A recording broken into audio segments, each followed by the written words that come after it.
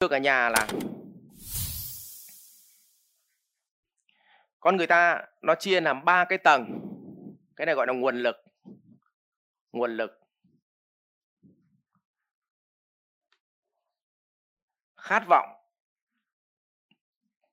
và sở hữu và cảm xúc.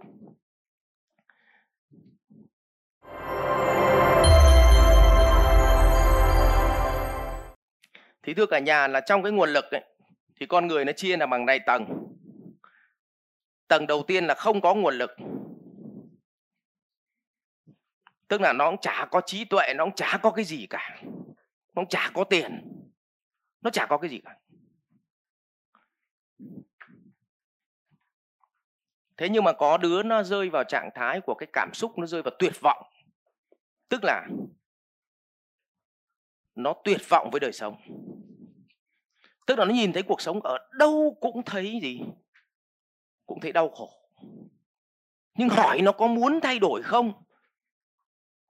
Thì đến nghĩ là nó thay đổi được nó còn không dám nghĩ. Tức là nó tuyệt vọng luôn nhá. Và thường là bên theo một cái nhà khoa học về mặt tâm lý ấy, họ nghiên cứu là thường cái trường hợp này là nó liên tục mà nghĩ đến cái chuyện tự tử. Cái đời sống của nó khổ như con vật ấy. Nhưng mà làm thế nào đến nghĩ là tìm cách để học tập, tìm cách mà bứt ra nó cũng không dám nghĩ đến. Nhưng mà nó cũng không chấp nhận. Và nó tuyệt vọng. Nhưng cái loại thứ hai là nó không có nguồn lực gì. Nhưng nó chấp nhận. Nó chấp nhận. Tức là nó biết là làm công nhân nó nhục. Nhưng hỏi là tại sao mày không thay đổi cuộc đời mày đi? Nó bảo tại vì em không có nguồn lực nên em gì? Chấp nhận. Thì cái thành phần này, cái cảm xúc của nó là tiêu cực, luôn luôn muốn tự gì? Tự tử. Nhưng thằng này nó vẫn hạnh phúc nhá. Cho nên bác Vũ Trung Nguyên bác bảo là hạnh phúc của bậc quân vương nó khác với cái hạnh phúc của nông dân, của bác nông dân. Bác nông dân bác biết là bác cái khổ không? Bác biết là bác cái ngu không? Biết. Nhưng bác cái chấp nhận và bác vẫn vui vẻ trong cái trạng thái đấy. Và đấy là lý do mà tầng nào con người ta vẫn sống. Ví dụ tầng con chó nó vẫn sống nhá. Phải không? Chó nó vẫn sống bình thường, con kiến vẫn sống bình thường, con người vẫn sống bình thường, người ngu hay người khôn nó vẫn sống bình thường. Bởi vì nếu nó hiểu nó có nguồn lực ở đấy và nó chấp nhận ở đấy. Nhưng chỉ có điều là nó hơi phí cái thời gian sống. Tức là sống như chấp nhận thế này thì có nghĩa là nó có tiến hóa nữa không? Nó không. Thì cái trường hợp này nó chấp nhận. Và trường hợp thứ ba bắt đầu nó có gì ạ? Khát vọng. Thì bắt đầu cảm xúc của nó, bắt đầu trong con người nó có gì ạ? Có năng lượng. Đấy, bắt đầu nó có năng lượng. Như vậy cái tầng này là tầng thấp nhất, là tầng không có nguồn lực. Nhưng mà nó biết là như vậy, nhưng mà nó có khát vọng. Thì cái cảm xúc của nó vẫn tích cực. Nó vẫn có năng lượng. Các đại ca hình dung này không ạ? Để sau này khi mà mình làm thì mình nhận ra chính mình. Lúc nào mình ở trạng thái nào mình nhận ra. Đấy. Thế còn cái tầng mà tất nhiên không có nguồn lực mà khát vọng quá, thì trường hợp này nó sẽ rẽ nhánh trong cảm xúc là một là đổ vỡ về cảm xúc, nó đau khổ. Hai là nó sẽ đạt được. Thì thường là con người nào mà ví dụ như phụ nữ nó rất thích lấy cái nhóm đàn ông này này. Tức là nguồn lực bằng không nhưng mà nó rất là khát vọng năng lượng, như thằng này tán gái thì mẹ nó nói thôi rồi, tôi lại chấp hết, mọi thứ nằm ở tương lai. Còn thằng này nó cứ đến, nó cứ vật vờ, hỏi anh có yêu em không? Yêu cũng được, không yêu cũng được. Chung là nó cũng chả ý nghĩa đéo gì cả. Thằng này thì nó bảo là gì? Yêu anh thì nó chỉ có như thế này thôi. Em có hạnh phúc thì lấy anh. Thằng này bảo tin anh đi. Nhất định anh sẽ thành công.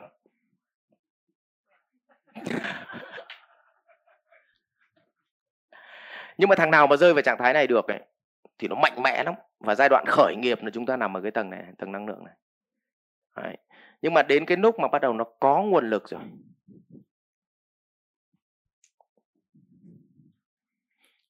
thì bắt đầu nó lại rơi vào trạng thái tiếp theo, lại tuyệt vọng.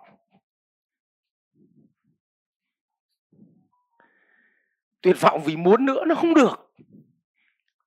Và các ngài biết rất nhiều các ngài giàu ấy này bị rơi vào trạng thái này không? Tuyệt vọng. Tuyệt vọng là muốn nhích lên tí nữa, muốn thoát ra khỏi một cái gì đấy không thoát được vì không có phương pháp. Bắt đầu lại rơi vào tuyệt vọng. Nhưng cái tầng tiếp theo nó lại gì? Chấp nhận. Thôi thì ngày xưa nhà mình hai lúa, bố mẹ mình đi cày suốt ngày nắng mưa. Bây giờ mình làm doanh nghiệp nó cũng đau khổ tí nhưng còn đỡ hơn ngày xưa các cụ. Thôi thì vất vả tí gì cũng được. Phải chấp nhận vất vả đến gì? Chết. Nhưng điều quan trọng nhất là họ vẫn vất vả trong gì? Trong hạnh phúc. Cho nên đừng ai bao giờ học xong lớp master này về xong bắt đầu thấy ai họ vận hành vất vả. Xong bảo anh ơi sao anh ngu thế anh hành động vất vả này. Nó bảo bố mình chấp nhận rồi. Tao chấp nhận lâu rồi. Đừng xui dại tao mất hạnh phúc. Cả nhà anh đúng không? Và có một nhóm bắt đầu họ gì? Khát vọng. Thay gì? Thay đổi. Nhưng mà đoạn này khó. Vì sợ mất thứ đã có. Còn đoạn này có cái đéo gì đâu mà mất. Cho nên đoạn này nó suy nghĩ nâu lắm.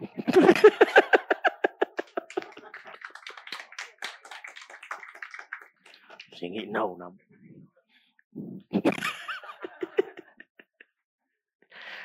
Cho nên tại sao mà doanh nghiệp nó yếu ấy thì các chú thay đổi rất là nhanh. Nhưng doanh nghiệp nó chưa chết hẳn ấy, mà nó đang ở dạng là vẫn còn hốc được một ít ấy, mà nó chưa chết hẳn ấy, chần chừ nâu lắm. Đấy. Đây là lý do mà biến cố thì người ta với gì? Người ta phải thay đổi. Đấy. Và cuối cùng cái tầng nó cao hơn là chuyển. Là khát vọng cho gì? Cho mọi người. Nó gọi là bố đéo sợ nữa. Hết sợ rồi. Đúng rồi. Thì người ta gọi là giải thoát. Cái cảm xúc này được giải thoát.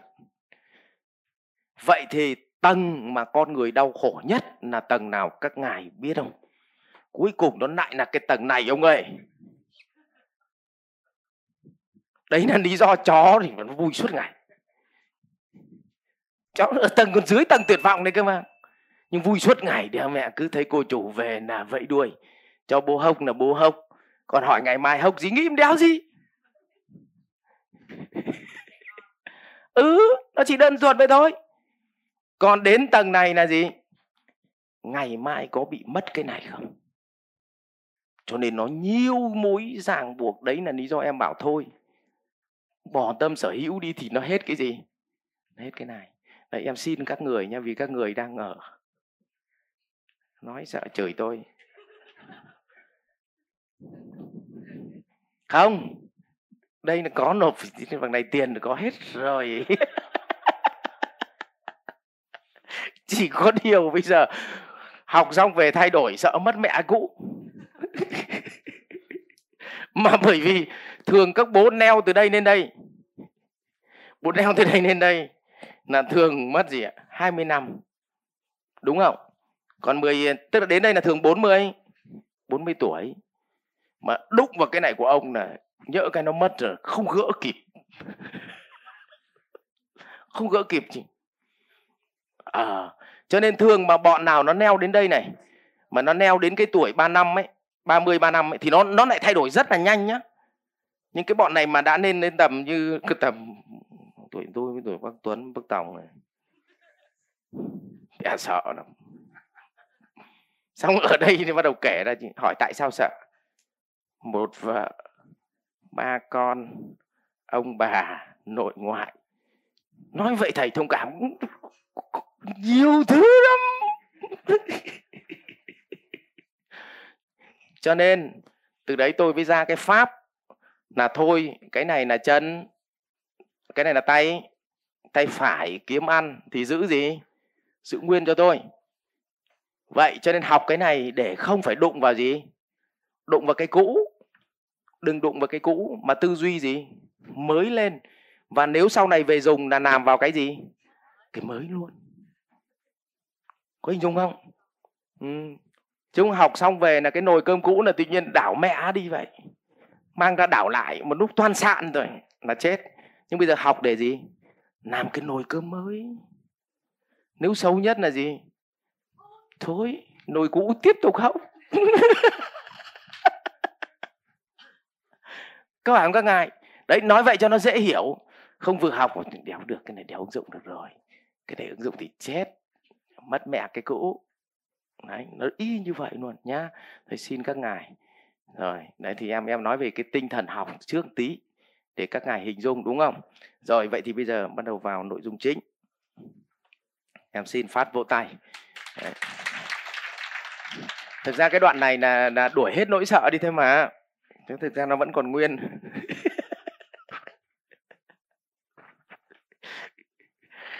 Không nói về mình cũng vậy mà. Vì nó là chân lý.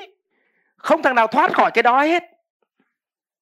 Cho nên đến 60 tuổi mà đi học về là chỉ thường những ông 60 tuổi đi học là chỉ bảo em học để về em sau này con em nó làm cái gì để em còn cố vấn cho nó. Hỏi có thay đổi cái cũ không được thầy. Vỡ nồi cơm. Đấy là lý do mà khi mà các bố cho con kế thừa doanh nghiệp ấy, là mày muốn đụng vào đâu đụng nhưng mày không đụng được cái doanh nghiệp cũ của tao. Cho nên mà thằng con thì nó rất thích mang cái cũ của bố ra nó thử nghiệm. Thằng bố khiếp đái ra quần. Thằng Nam con ông Châu Bảo Tín vào Bảo Tín Minh Châu cũng vậy. Nó đi học nước ngoài về nó cứ đè của bố ra, nó sửa. Bố nó không cho sửa luôn, một cái lông không cho vặt. Đấy. Thế là nó bị stress. Vì sau thì dạy nó thôi mày về xin bố mày 10 tỷ khởi nghiệp. Ông cho luôn. Ý là làm nồi cơm mới. Đấy, ông cho luôn nhá. Cuối cùng nó làm tốt hơn ông ấy. Nó nể nó vô cùng. Thằng cu Tùng con nhà anh Khánh Thuận Phát cũng vậy. Cũng đi học bên Anh về cứ đè 2 cái nhà máy của bố ra. Mà cả họ đang sống bằng 2 cái nhà máy đấy. Thế 2 bố con nó cãi nhau qua lại phải 2 năm. Thằng con cũng stress. Tức là về bảo con làm với bố đi. Nhưng mà cứ động vào cái gì ông bảo là không được, cái này không được đụng vào. Thằng con bảo thế con được đụng vào cái gì bố? Chờ tao chỉ đạo. Đéo hiểu được với ô xin à? Đấy. Cho nên là đấy, như Châu Linh mà về động vào đúng hũ gạo của bà Vân là bà Phang chết. Mở nhà hàng mới thì được. Nhưng đụng vào cái quả chị này chết với chị. Thấy không? Nồi cơm của chị. Ok. Học viện Doanh nhân CEO Việt Nam cảm ơn bạn đã quan tâm theo dõi. Để biết thêm chi tiết về các chương trình huấn luyện của thầy Ngô Minh Tuấn và Học viện Doanh nhân CEO Việt Nam, xin vui lòng truy cập website ceovietnam.edu.vn, hotline 1800 577722 nhánh số 5.